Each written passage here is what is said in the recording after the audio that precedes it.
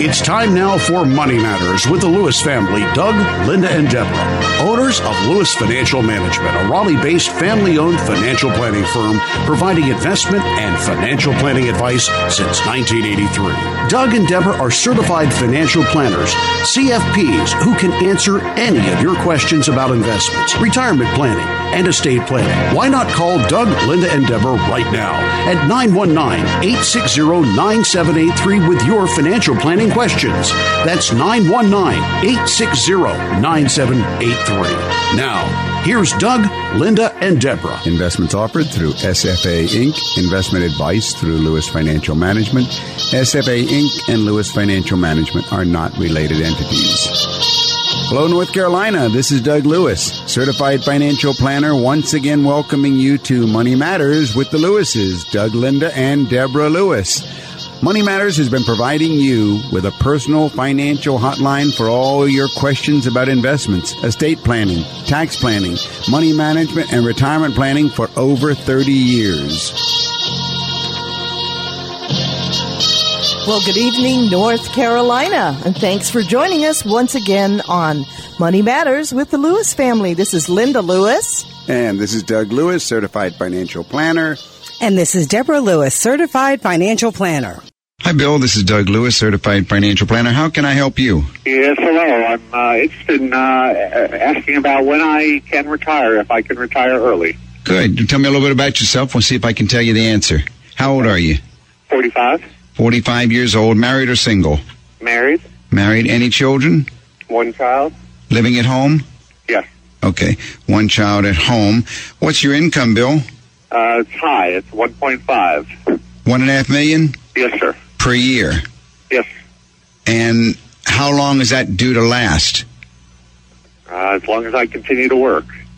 All right. How long? All right. We've got your income. Obviously, your expenses aren't $1.5 million, so technically, you're not having a problem covering your living expenses, I presume. No, not at all. Okay. Let's go to your assets. What does your investment portfolio look like? I have fairly extensive. I have a IRA that's actually fairly small with about $350,000. That's a SEP IRA.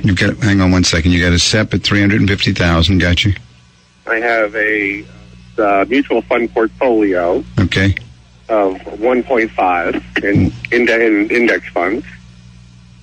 Boy, I wonder why you did that. You must have been hurt really bad. Did you have that in 2000, 2001, 2002?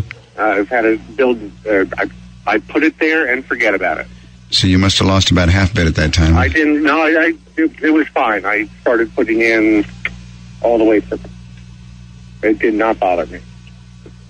Well, I don't know how you could have been in the index funds through those 3 years and not having lost half of them unless... Well, I probably lost some, but I started putting in. I didn't make that kind of income until the last 4 years or so. Okay.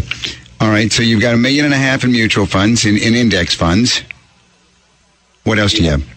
About 100 in stock funds. 100,000 in stocks or stock funds? Individual stocks. In stocks, okay. Yes, 100 in stocks. My wife has her own portfolio of about 125 in mutual funds. All right.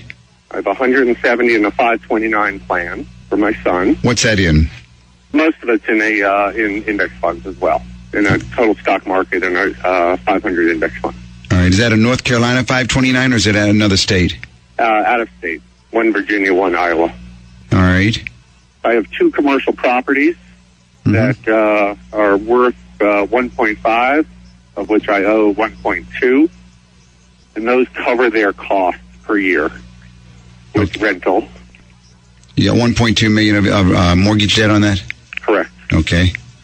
And then several other properties, combined worth of 600, of which I owe 400, plus my personal residence, which is worth about $750, and I owe about $350. All right, so you're carrying about $2 million of debt, first of all, I notice. Yeah. And your question is, when can you retire? The question was going to ultimately turn upon financial independence, which is based upon your living expense needs. Do you have an idea what it costs to support you at your desired lifestyle? Sure. Only my living expenses themselves are not that high, probably in the 200 range. It's just the carrying cost of the investment properties. Right. Yeah, no, I want to. You're right. I want to separate those. So you think about $200,000 would support your desired lifestyle. Yes. All right. The first thing is you're going to need about $4,300,000 of total investment portfolio to be able to support the kind of lifestyle that you're living and also pay the taxes on it. Got it. However, that also assumes that you have that you've gotten rid of the commercial property. The commercial property sounds to me, I mean, personally, I would say that's a real losing deal. To carry $1.2 million of debt and have only a few $100,000 of equity, and to know that, you know, you could be leaving your wife a big mess. I mean, I don't know many wives would be happy to inherit $2 million of debt. I've dealt with a number of widows with mortgages in the last 25 years, and so that seems... It's a grade A commercial property that has a 15-year lease, and the purpose was to turn it over to a 1031 exchange in due course. Yeah, well, if you're asking me my opinion, that's a bad strategy, and it's something you should get rid of because it's not going to help you achieve your goals of being able to. At least if you're interested in retiring now and becoming financially independent now, you want to move in the opposite direction. 1031 is simply delaying the pain. It doesn't do anything for you, and there are a number of complications that are there.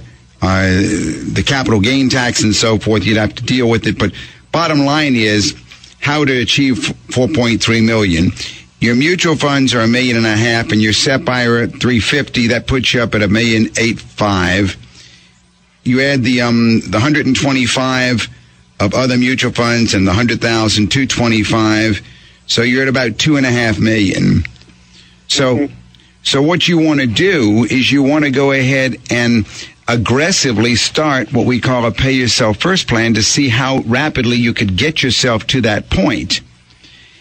In other words, if indeed your expenses are only $200,000, and if indeed the commercial property is paying its own debt carrying cost, then you should be able to put aside a very strong amount on a monthly basis. Yeah. If you do that, working with a spreadsheet and working with a software program with that a decent financial planning firm should have. We've got a pretty highly sophisticated one in our firm, but working that way, you ought to be able to come up with, well, how long would it take me to accumulate $4.3 million? Now, starting with about $2.5 million, you have to have some assumption of what your money's going to grow at. Mm-hmm. I would get rid of all your index funds because that you're doing nothing but waiting for the next disaster. Index funds are simply riding the market, and that's not why you should be in mutual funds. You should always be in mutual funds because of managers, because of men and women who give you some logic of why you want to give them money. To just sock your money away into a fund that's going to ride the market. I've had more people come to me who show me that, they lost half of their retirement account by riding through with index funds. So we don't want to be that way. We want to have a philosophy of asset management that is proactive, not reactive. Our number in Raleigh is 872-7000. That's USA 7000. But right now, I think that what's basically missing in everything you've got is that you don't have any asset allocation. Yeah, there is no asset. Right? Yeah, I mean, it's just it's all hit and miss. And I mean, you've done a great job of accumulating, but if your goal is to retire, how are we going to get there sooner than later, right? Well, you want to protect yourself on the downside, on the loss side, not to go ahead and just think of the upside or think of the accumulation side. Right. And so there needs to be an overall asset allocation model superimposed upon what you have and what you will be putting in. Now, the other part of the equation is your SEP at your age is going to also require a strategy to help support you. Yeah. That can be done. The IRS does allow you an exception. Even though you'd be under 59 and a half, there is a way that we have clients get by that using Section 72T. But again, everything is based upon how it's all allocated according to some model that you're comfortable with, or that we're comfortable with, is going to go ahead and do what we think it's going to do, and then move along in that direction. The other thing I don't like is I don't know why you've got $100,000 in individual stocks. I wouldn't have you in any individual stocks. I'm not a professional stock picker, so. So then, how did you pick them? These are companies that I've become familiar with that I wanted to invest in. Well, generally, we tell people don't do that. That's why there's so little there, because I really do not feel comfortable doing it. Yeah, almost always we advise people never invest individual stocks and never invest in companies that you think you know a lot about.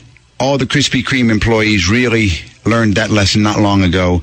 I've had more IBMers in the last 20 years who have grown as they've learned that lesson than you can imagine. Because no one ever knows, and if they do know, the market's already priced it. There's nothing that you would know that others aren't, that the professional mutual fund managers aren't knowing. Sometimes it's cool to own stocks, but it's a risky posture as you go forward. But where else would you diversify here? I mean, do you just think the index funds are too low risk? I mean, too less, not aggressive? No. Too high risk, not too low risk. In other words, when everybody lost 50% of their retirement funds between 2000 and early 2003, our clients actually made money. And it's because we chose managers. Their goal was to exceed the market. The index is what they go against. So if the index goes down, then that's a guarantee that you've gone down. And if the index goes down 30%, that's a guarantee that you're going to lose 30%. Yeah. So I Doug, wouldn't do that. Are you saying to go into a stock mutual fund versus individual stocks? No. There are three different things we're talking about at the same time. You can buy an individual stock, or you can buy into a mutual fund, which is a basket of maybe 100 stocks. Right. Or you can buy into a basket of stocks, a mutual fund that has a manager. Right. And there's a major difference.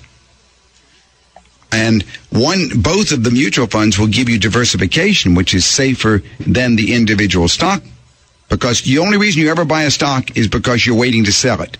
You never buy a stock because it has no value on its own. It's a worthless piece of paper. It has no value according to the IRS. If you lose it, you tear it up or anything, as opposed to a bond or something which is a debt security. So on the other hand, if you have a mutual fund, you don't really own, legally you own a fund, but what you really are doing is you're putting money in the hands of a manager, of a trader, who's making the decisions for you of when to buy or when to sell. Mm-hmm. So, yes, I do think diversification is the crucial issue. The question then comes to how many different mutual funds, and there are other investment types that I like, by the way. I think you should have REITs in your portfolio. There should be real estate investments in a portfolio. I have millions of dollars in real estate portfolio. In REITs?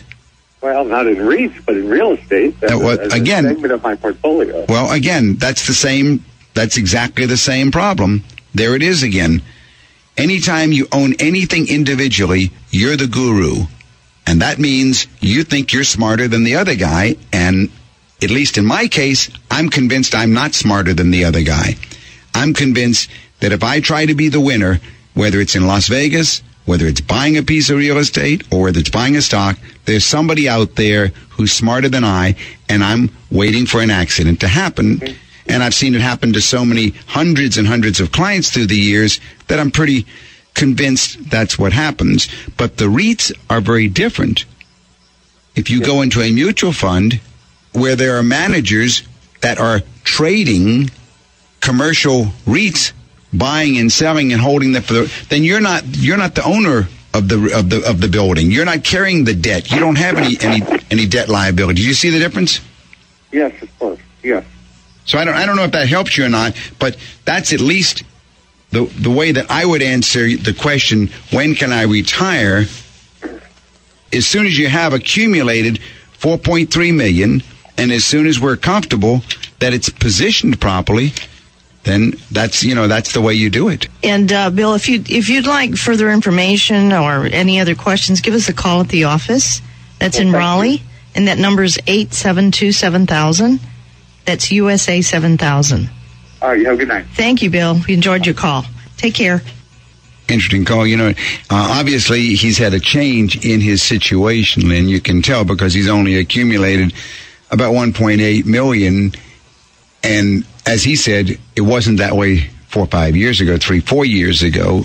But right. With an income of $1.5 million, then it looks very good if he can hold that income and get the excess built into a portfolio properly. Then he will be able to achieve his goals. You're listening to Money Matters with the Lewises on News Radio 680 WPTF. Doug, I was wondering if maybe we could go over a mutual fund selection checklist that might help our listeners. That's a great idea, Linda. Mutual funds really can be excellent investments for beginning investors and sophisticated investors alike. However, the decision process can take a lot more time than you have to spare, really. So, here's a quality control checklist that can help folks streamline the selection process and make the final mutual fund selection. First, do the objectives of the mutual fund you're considering meet your personal investment objective? Have you emotionally committed to leaving your money in this investment long term through the ups and downs in the market cycle? Right? That's right. Is the fund that you're considering part of a family of funds? Have you reviewed the fund's 12-month, 5-year, and 10-year track record? Is the current portfolio manager the same manager who produced the track record that you reviewed? Have you reviewed the costs associated with the fund, management costs, marketing costs, acquisition costs, and liquidation costs? Do you have the privilege of telephone exchanges between mutual funds in the family? Like, is there a cost for exchanges, or is a specified time frame required to elapse between exchanges? Have you investigated the fund's reputation for investor services? Have you researched whether the fund has grown considerably in size over the last 5 years, and you really need to consider whether this will affect performance?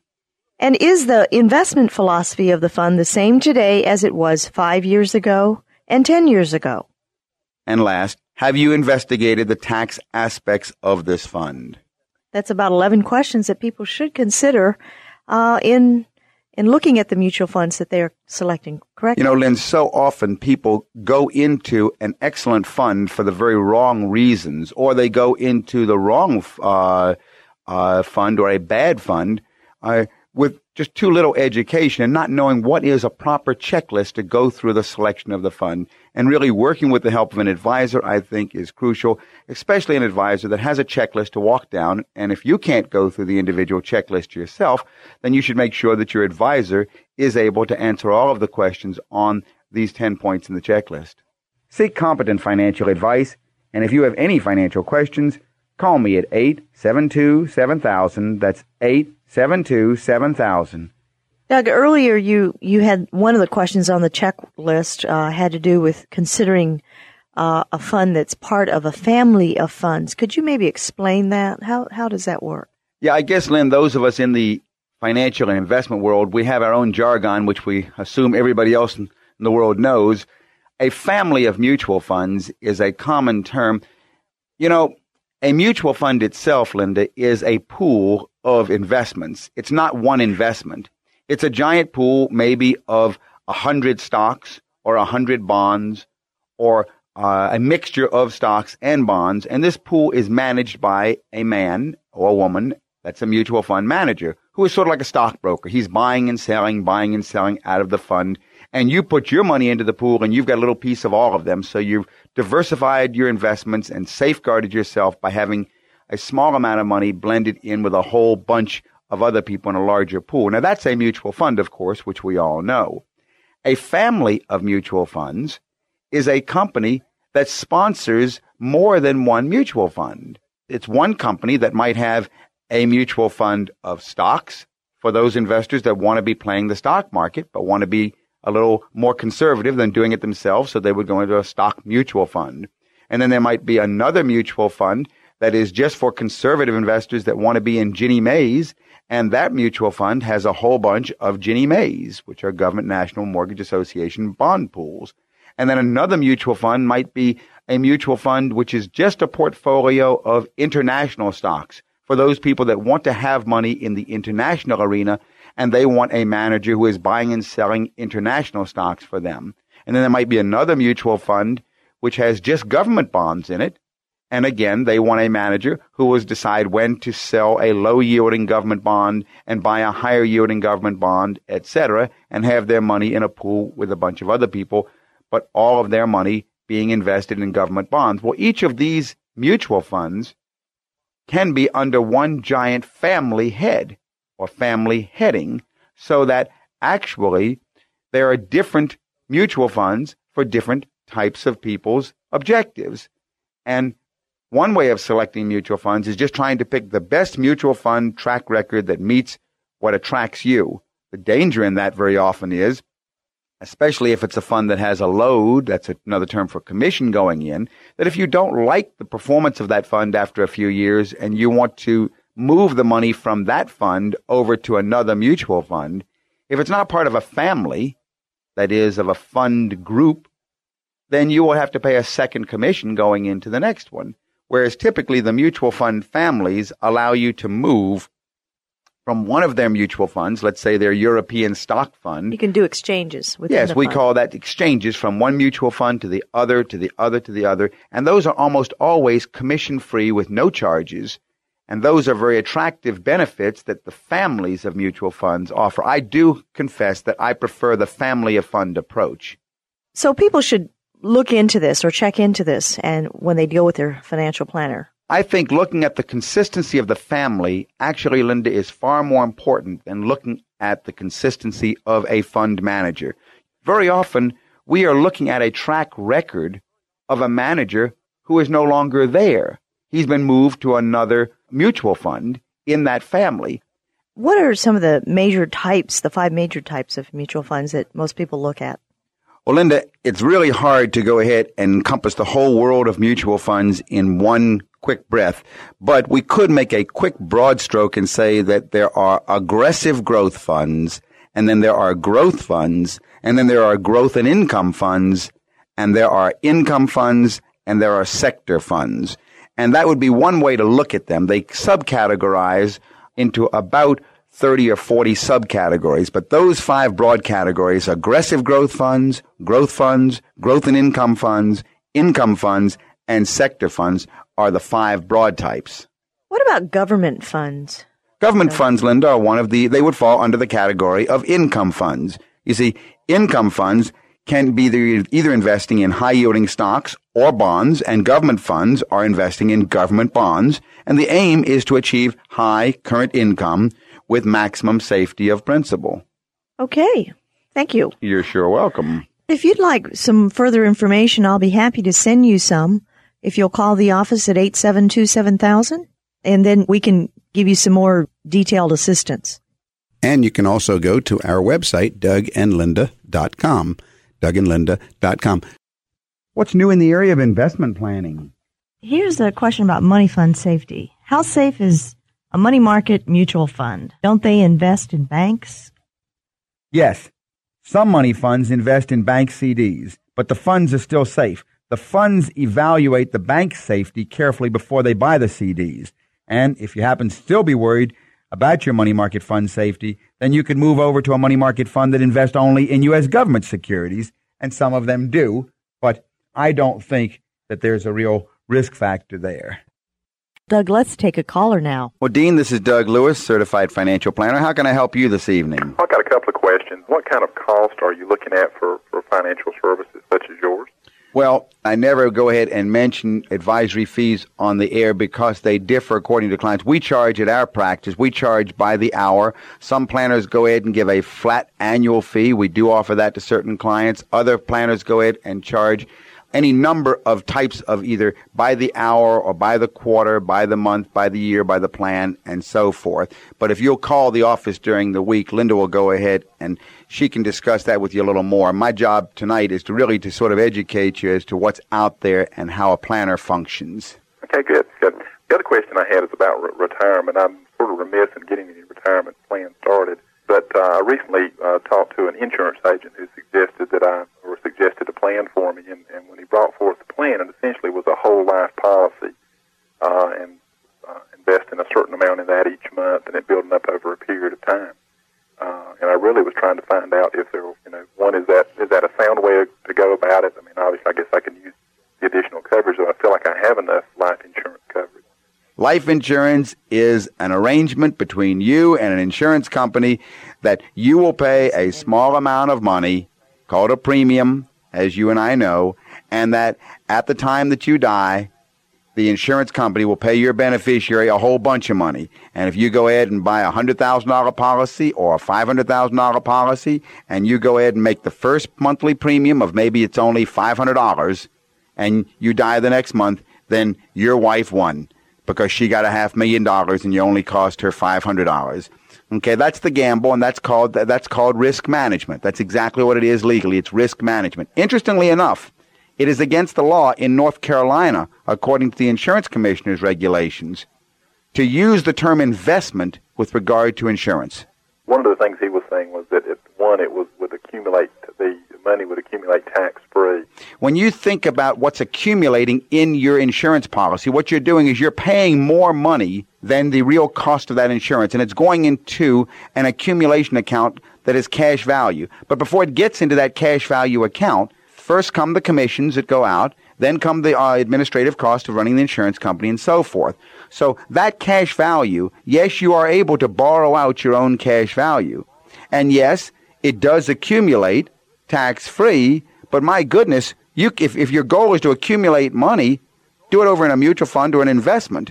Because the day you start to take money out of that insurance policy, out of that cash value account, you're basically taking money from your future widow. You see what I mean? You're borrowing from the death benefit. And if you borrow out long enough, you'll collapse the insurance policy. So don't confuse the two. Insurance is not a retirement vehicle. It's not an investment. So essentially, if I've got enough money to invest additional sum of money each month, it would be better off even if it's not tax, or maybe there's other way to do it tax-free. Absolutely. First, we do need to look at the risk coverage necessary and buy an inexpensive 20-year level term policy if we need to go ahead and have a certain amount to cover. But the amount of money for retirement, you need to put that money monthly into an investment program. But I just wanted everybody out there to understand that insurance is for death protection and investments are investments, and we shouldn't confuse those two. And if you have further questions, call the office in Raleigh at 919-872-7000. That's 919-USA-7000. And we appreciate your calling. Okay, thank you. And you can also go to our website, DougAndLinda.com. DougAndLinda.com. You're listening to Money Matters with the Lewises on News Radio 680 WPTF. So in total financial planning, what is the first thing after we've gathered all of the data and about the client? What's the first thing that we need to address? We need to analyze their situation, find out what their current financial status is. And then after we've analyzed it, then we need to go ahead indeed and look at what is the need for insurance. What is the need? That's right. Yeah. That's right. Exactly right. So it's not a matter of we ignore insurance. Oh, no. No. But if it's a single person who has no wife or children, then probably no need for any insurance at all. If it's a married couple, and with young children, and maybe one earns the income and the other's a stay-at-home spouse, then that income needs to be protected. To be replaced. Yeah. So all of that needs to be covered immediately, first of all. But from there on, now we don't confuse insurance as an investment vehicle. No. And we need to understand that if a person purchases insurance, they're transferring risk, right? That's why they're doing it. That's exactly right, Linda. And if they purchase the insurance, there's a commission attached to that insurance. Which is fair. That's fine as long as it's needed to cover that exactly. that risk. So when people buy insurance, they need to ask, how much is this going to cost me? And how much are you, insurance person, getting paid for the transaction? But the more important thing is to remember that insurance is not an investment. That's right. So then after we've covered that, then we do need to go ahead and go to what about accumulating for investments for my financial future? That's exactly right, because the probability is much higher that you're not going to die, then you are going to die. Yeah, and I think you have to be careful to not merge goals or merge parts of your financial planning into one and try and make one thing solve two problems. You really have to know insurance is for risk management and covering that income that might be lost, and retirement planning is retirement planning. That's right. That's exactly right. And, and I was glad that he asked the question about what does it cost? Because if you ask that question to somebody you call on the phone and they say, oh, we'll give you a free meeting, then just remember there is no free lunch. There's no free lunch. If somebody says, oh, we'll be happy to meet with you for free, then as you said, Linda, there's got to be something somewhere. So that should be a warning right away. And just as he was concerned about, and which is why he called us. There may be a sales pitch coming. Well, there has to be. I mean, it's not a matter. Nobody meets for free and does things for free, obviously. So you just need to go ahead and realize, as he did, he wanted to pay for advice. And I was glad. And it's important to remember that each person, I agree with both of you, that each person's situation is different.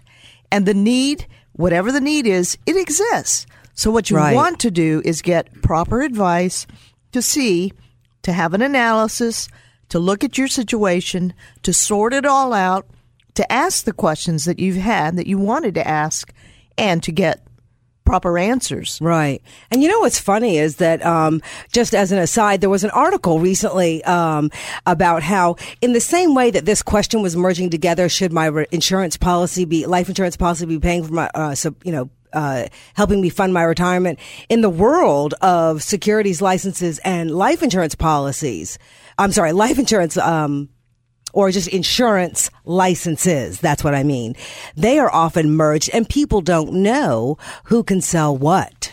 It's been a long time coming, but I'm really happy to see that some former securities regulators are now bringing it to the table that there is an abuse happening. Now, there's some older stockbrokers who lost their licenses, but they found a creative way to keep selling investments to their clients by using their insurance license.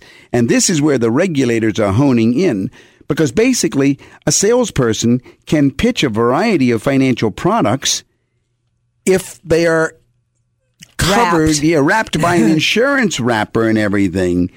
So this is the new disclosure that happened. I think it was in the Wall Street Journal within the last week. There was an article. If you do something bad enough to lose your securities license, then this one person says you probably shouldn't have an insurance license either. And I think that individual was one of the regulators in one of the states and everything. A lot of states actually do have some provisions to start stopping this matter.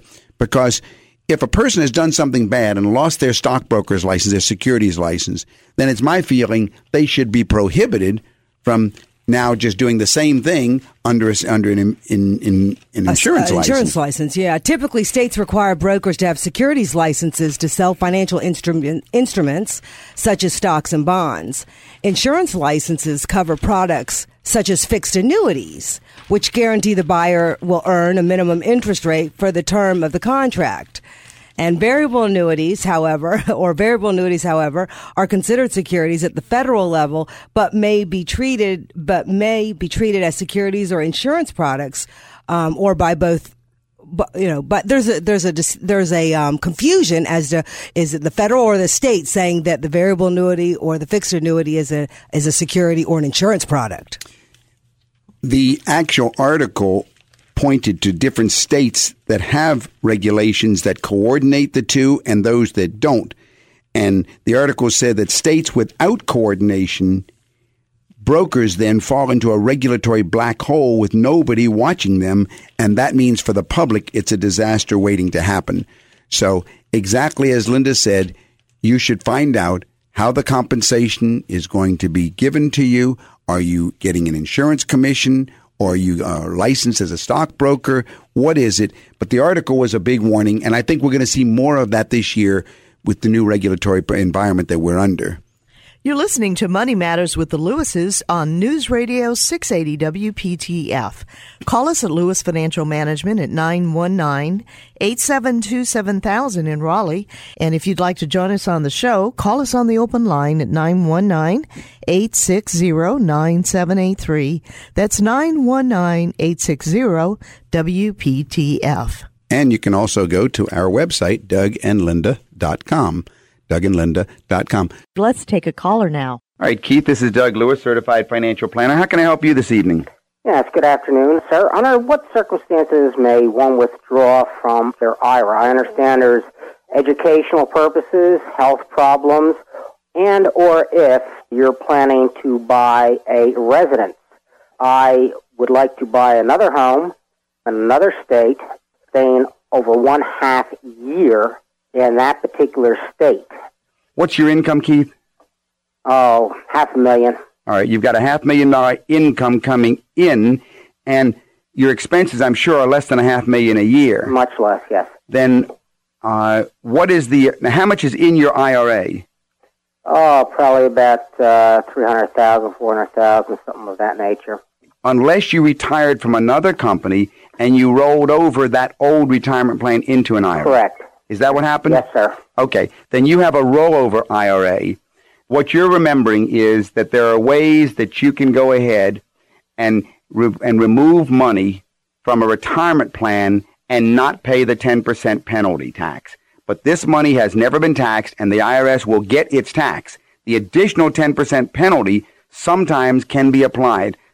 Now, you could get this money out because you're over 50, and we could do it in a series of systematic payments, but no matter how you get it out, you're going to pay tax on it. Okay. To take it out and pay tax on it now, I don't think that's the way that I would advise you. Hey, Keith, Not advantageous. have you ever worked with a financial planner? I did work with one at one time, and there's good and there's bad. And I received your portfolio initially, and obviously Mr. Lewis has tremendous credentials regarding same. It's just that I want to give you a call and ask you a question over the phone. And we appreciate your calling. So, if we can be of any further assistance to you, just give us a call. Okay, in the meantime, have a pleasant evening. All right, Bye. thank you, Keith.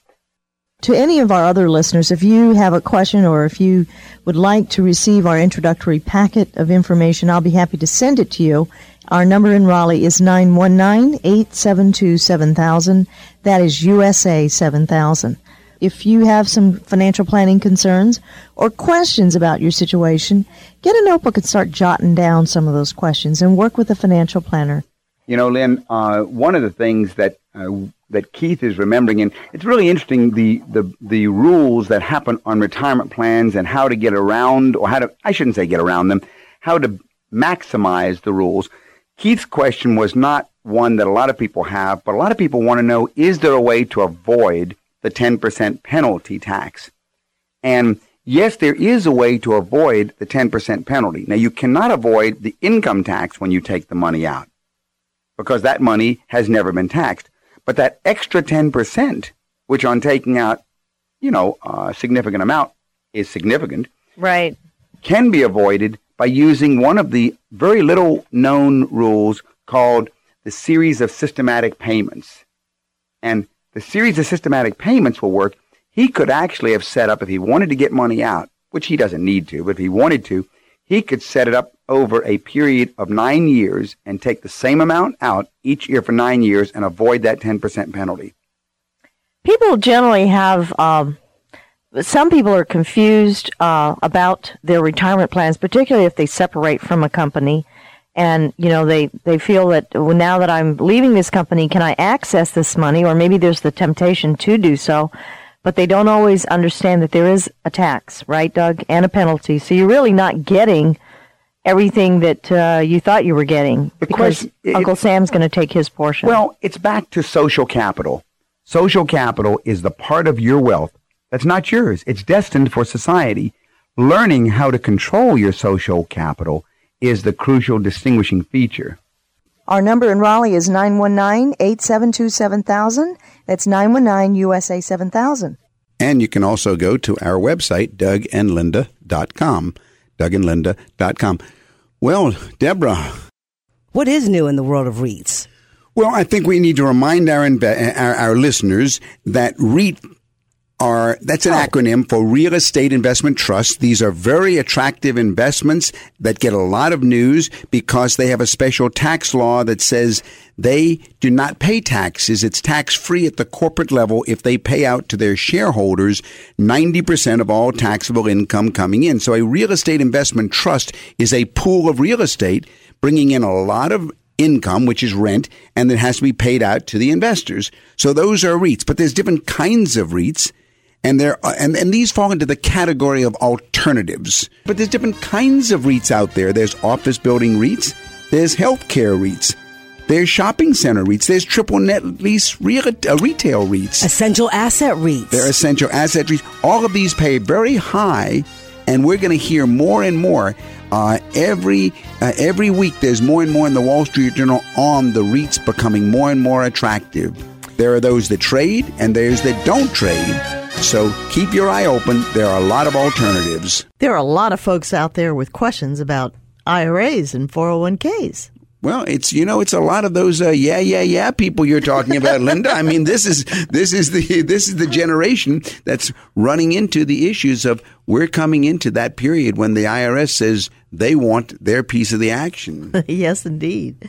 A woman who is a widow inherited her husband's IRA last year when he died at the age of 67. So the wife is 64, and she's wondering, is she required to take a minimum distribution? No, not if she leaves the IRA with his name on it and with her named as the beneficiary. Then she'll have to take a required minimum distribution in the year that he would have turned 70 and a half, and the RMD will be based on your or her life expectancy. If she rolled it into her own IRA, then she can wait until she turns 70 and a half before taking a distribution. The RMD, the required distribution, and all future years is going to be based on her life expectancy. Now, this is an interesting situation. And this is, I'm just thinking that this is a situation where it would behoove her to work with a certified financial planner. Absolutely. Absolutely. The beneficiary IRA, which is described in one situation,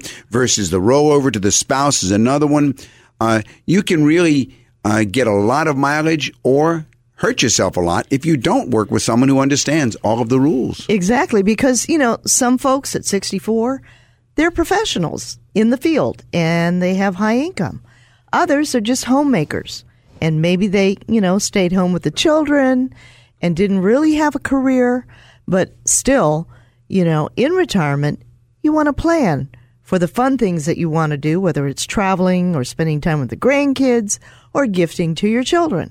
So call us at Lewis Financial Management and write down your questions. We'll be happy to schedule an appointment with you. The number in Raleigh is 919-872-7000. That's 919-USA-7000. All right, Doug, let's take another call. Margaret, this is Doug Lewis, certified financial planner. How can I help you? I don't know whether you can answer this question or not, but my brother recently passed away, and he didn't leave a will. And he told several people that he wanted my son to have his house. Uh-huh. Well, I don't have a problem with this, except I have 2 other children. And what procedure can I go through to give him the house? Can I give it to him before I sell it or now? Well, you inherited the house. Right. Well, and has the estate been probated? Not yet. Well, technically, I don't think that you can. Now, how many heirs? Just one. You're the only one? Right. Mm-hmm. Everything he has is mine, and I'm the administrator of his estate. Right. This is a question for an estate attorney. I'll take a shot at it, and I'll qualify by saying I'm not an attorney. Mm-hmm. I'm a financial planner, and I work with a number of estate attorneys. If you call my office, I'll give you the name of a qualified estate attorney. But I believe that you as the administrator of the estate have a fiduciary responsibility to treat the estate properly under all guidelines until you've completed the administration and the probate process is finished. Mm-hmm. I know that there are family members who, when they are executors or administrators, they do things because they know that nobody's going to object to it. The objection would come from a disgruntled heir. Well, good. And if you would like any further information, you can call us at the office at 872-7000. That's USA 7000. I'll be happy to send you some information. Thank you so much. I really appreciate it. Well, you're certainly welcome, Margaret. Thank you for calling. Well, Doug, another situation that comes up is about creating a special needs trust for a spouse. And this particular person said that her husband had Alzheimer's disease and she had heart disease. And she asked, if I die first, he won't be able to manage the money. I have his financial power of attorney. Should I set up a trust? This is a very, unfortunately, not as uncommon as you would think situation, and we hear them in our office quite a bit. Special needs trusts are the issue. These trusts take effect when you die and will provide for a spouse who has an illness that impairs his decision-making capabilities. You put in enough money to pay for anticipated care costs for his life expectancy. You can use the rest of the money to pay for your own expenses and to leave to your children or other heirs. A special needs trust protects the spouse's ability for certain government benefits, such as Medicaid, and then assets in the trust are not counted when eligibility for nursing home payments is considered.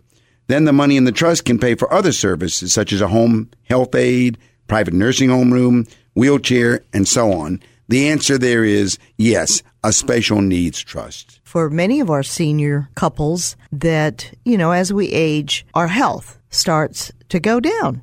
And in some cases, I know that we've had some of our clients recently that have had questions about, we're really thinking about downsizing. We'd like to get a house that's maybe a ranch and forget about a second floor because, as you get older, your knees, arthritis, heart trouble, etc. And so it is important, and if you're listening tonight on the air, maybe you're the child of aging parents and you have questions. And maybe you're wondering, should you have that conversation with mom and dad? And if you have had any thoughts, write down the kinds of questions that sometimes you just need to have a little script because sometimes, what kind of things you want to get answered when you go in to meet with a financial planner. And what kinds of questions do you have about your situation? Oh, yes. And if you're the child, sometimes you're ashamed to ask mom and dad because they haven't volunteered the information, right? Mm-hmm. Remember, Doug, before your dad passed away? It took a while before Dad would totally open up, even though it was my profession. But he was so happy once he did open up because basically... There's the comfort. Yeah, there's the comfort that it's under control. And then even he commissioned me to go ahead and make sure I took care of Mom after he passed away.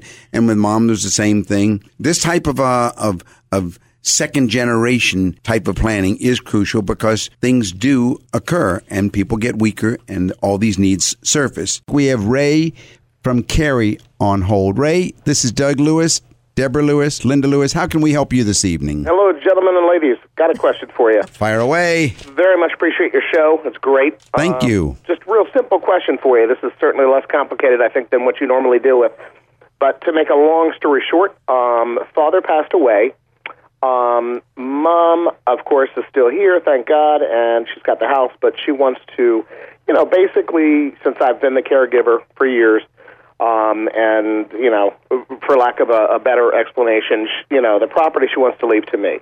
Okay. And, the house and everything basically in it.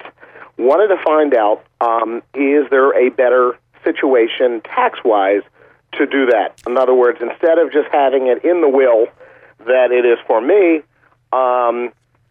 is there something that she should be doing, or me, who is the power of attorney for her, that would help that situation when, unfortunately, the day comes where that occurs? Right. Very good question. We get it a lot with our clients. Deborah, you want to start off? Yes, there are going to be two questions. The first is going to be, is it going to make a difference if you get it now or you inherit it? And Doug, that's usually where we begin the conversation. Right. We have to get basis and we have to deal with the step-up in basis rules. First of all, what did the house cost? The house cost originally, they bought it $96 here in Cary, North Carolina. And I think they paid about $153,000 for the house. It's all right. Probably worth, at least as far as I can tell right now, in this crazy environment, somewhere in the neighborhood of about $250,000. All right. All right, so that's going to be what we call your basis. Right. No, the basis is $153,000. Yes, sir. $153,000. What they paid is going to be what you call your basis. All right. Okay. So now we have to understand that if she were to give you the house today, Correct. which she could do by deeding it over to you, then she gives you the value of the home, which is $250,000, and she gives you the basis also of $153,000. Okay.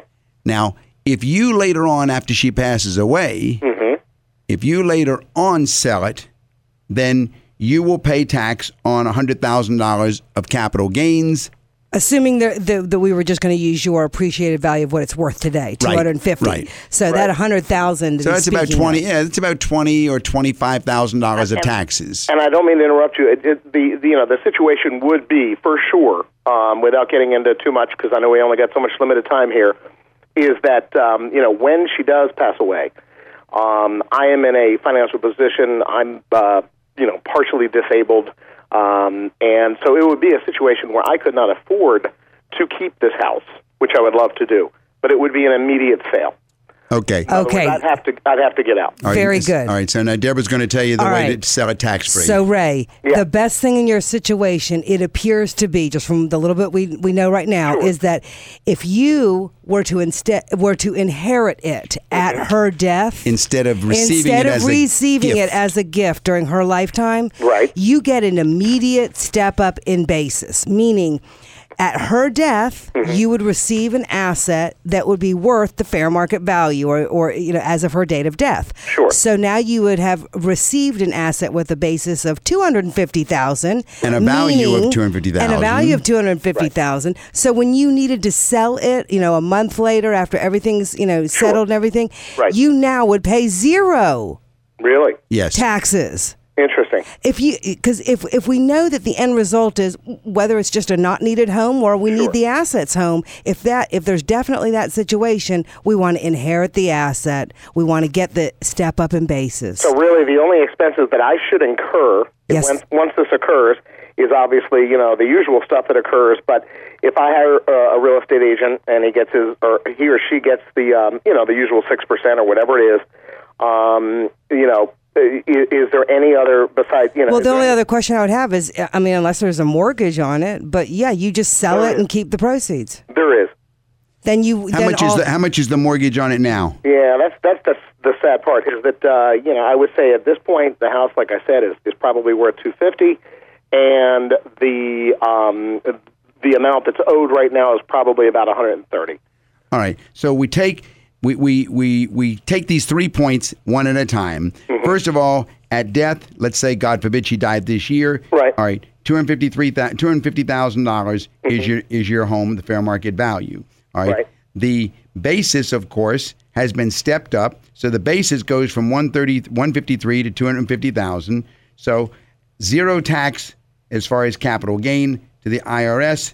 There's nothing owed to the IRS. Now, what about the mortgage company? Okay, the mortgage company off, obviously. That's right. They want their portion, which is I lost my number. How much? Okay, about $130,000 or something like that. $130,000. That's right. So you would end up with $120,000. There'd be no other cost. There might be a little bit of real estate taxes that are owed on it if she hasn't paid the taxes on it.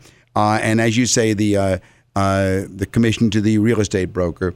But there's no tax. Right. Taking in those 3 points, Doug, there's no way he would want to have it received during her lifetime. With the mortgage and the tax, you would have eliminated anything, and you want the step up in basis. Right. So the bottom line is leave it just the way it is. Yes, sir. In the will, just that's that. That's right. That way, Mom takes care of you after you've been taking care of her. By the way, you can avoid probate if you haven't already done so by putting it in joint ownership with you and herself, but still, it's in her name. Gotcha. Very good. You guys are very helpful. I appreciate your time. You're welcome. Thank you for calling tonight. Thank you for joining us for another edition of Money Matters with the Lewises, Doug, Linda, and Deborah. You can listen to our podcast online at WPTF.com. Join us next Saturday and Sunday at 6 p.m. on WPTF. Call us to set your appointment this week. 919-872-7000. That's 919-USA-7000.